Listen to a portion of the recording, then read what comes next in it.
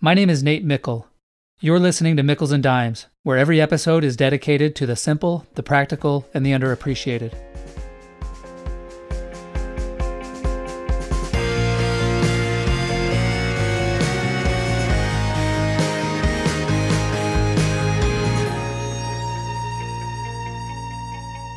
In 2010, a psychology paper found that people could predict the future. And this paper wasn't published in some rogue journal by some rogue academic. The paper was published in psychology's flagship journal, and the researcher was a renowned professor who used widely accepted experimental standards. But this finding led to an obvious question. What was more likely, that people could predict the future, or that the widely accepted experimental standards were flawed? 5 years later, in 2015, a group of psychologists tried to replicate 100 psychology experiments that had been published in top scientific journals. But what the researchers found further rocked the psychology world.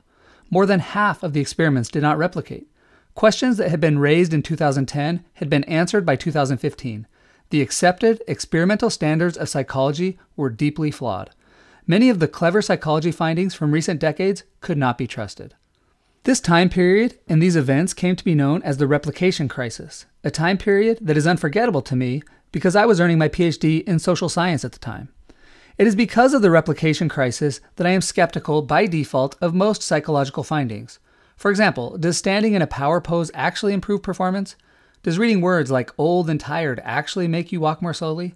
Does putting a pencil in your mouth, forcing your face into a contorted smile, actually make you happier? I doubt it. However, not all psychology findings are wrong, and one psychology finding that is robust, that has been demonstrated time and time again, is the anchoring bias. The anchoring bias refers to our tendency to depend too heavily on the first information we receive. For example, the initial price offered for a new car sets an arbitrary focal point for all future discussions about the car. If a seller sets the initial price, or anchor, at $50,000, we are prone to feel like purchasing the car for $45,000 is a good deal, even if the true value of the car is only $40,000. The anchoring bias can also be seen in a simple exercise I conduct in my negotiation class. I divide the class into two groups and then privately ask the first group whether the Missouri River is longer than 10,000 miles, and I privately ask the second group if the Missouri River is longer than 2,000 miles. Once each group answers that first question, I then ask them to estimate how long the Missouri River is. Without fail, the first group, on average, estimates the Missouri River to be significantly longer than the second group. In other words, the first group gets anchored to the number 10,000 and bases their estimate close to that number, while the second group gets anchored to the number 2,000. Accurately estimating the length of the Missouri River is not that important, but the anchoring bias does have important consequences for some aspects of our lives, most obviously when we negotiate.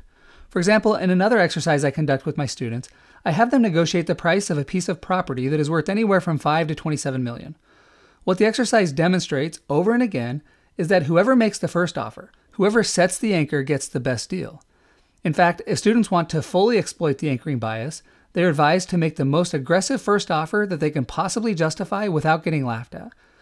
This sort of anchoring technique is often used in business, but by politicians as well. For example, when Donald Trump claimed that he was going to build a wall on the southern border and make Mexico pay for it, I immediately saw Donald Trump trying to set an aggressive anchor. The anchoring bias can affect other decisions we make as well, such as decisions about how old our kids should be when they first date, or how much time our kids should spend playing video games. It even affects doctors' abilities to accurately diagnose illness because their first impression of a patient's symptoms can anchor them to a particular diagnosis that impacts all future assessments. Even our expectations of future spouse or partner will largely be anchored by how our parents behave toward each other. But so what? Why does this matter? What the anchoring bias demonstrates is that we can be easily influenced by factors that may be outside of our conscious awareness. My advice for my students when someone tries to anchor them is to wipe away the anchor and set their own anchor. But I think the more important practical advice is to frequently question our own assumptions and beliefs, recognizing that the anchors we are exposed to regarding politics, religion, anti-religion, dating, and even parenting may be influencing us more than we realize. Sure, we should watch out for people who are trying to anchor us, and we should counter-anchor when appropriate. But we should also take a frequent, hard look at ourselves to examine whether our beliefs are being overly influenced by anchors. It's a simple idea. Please take it seriously.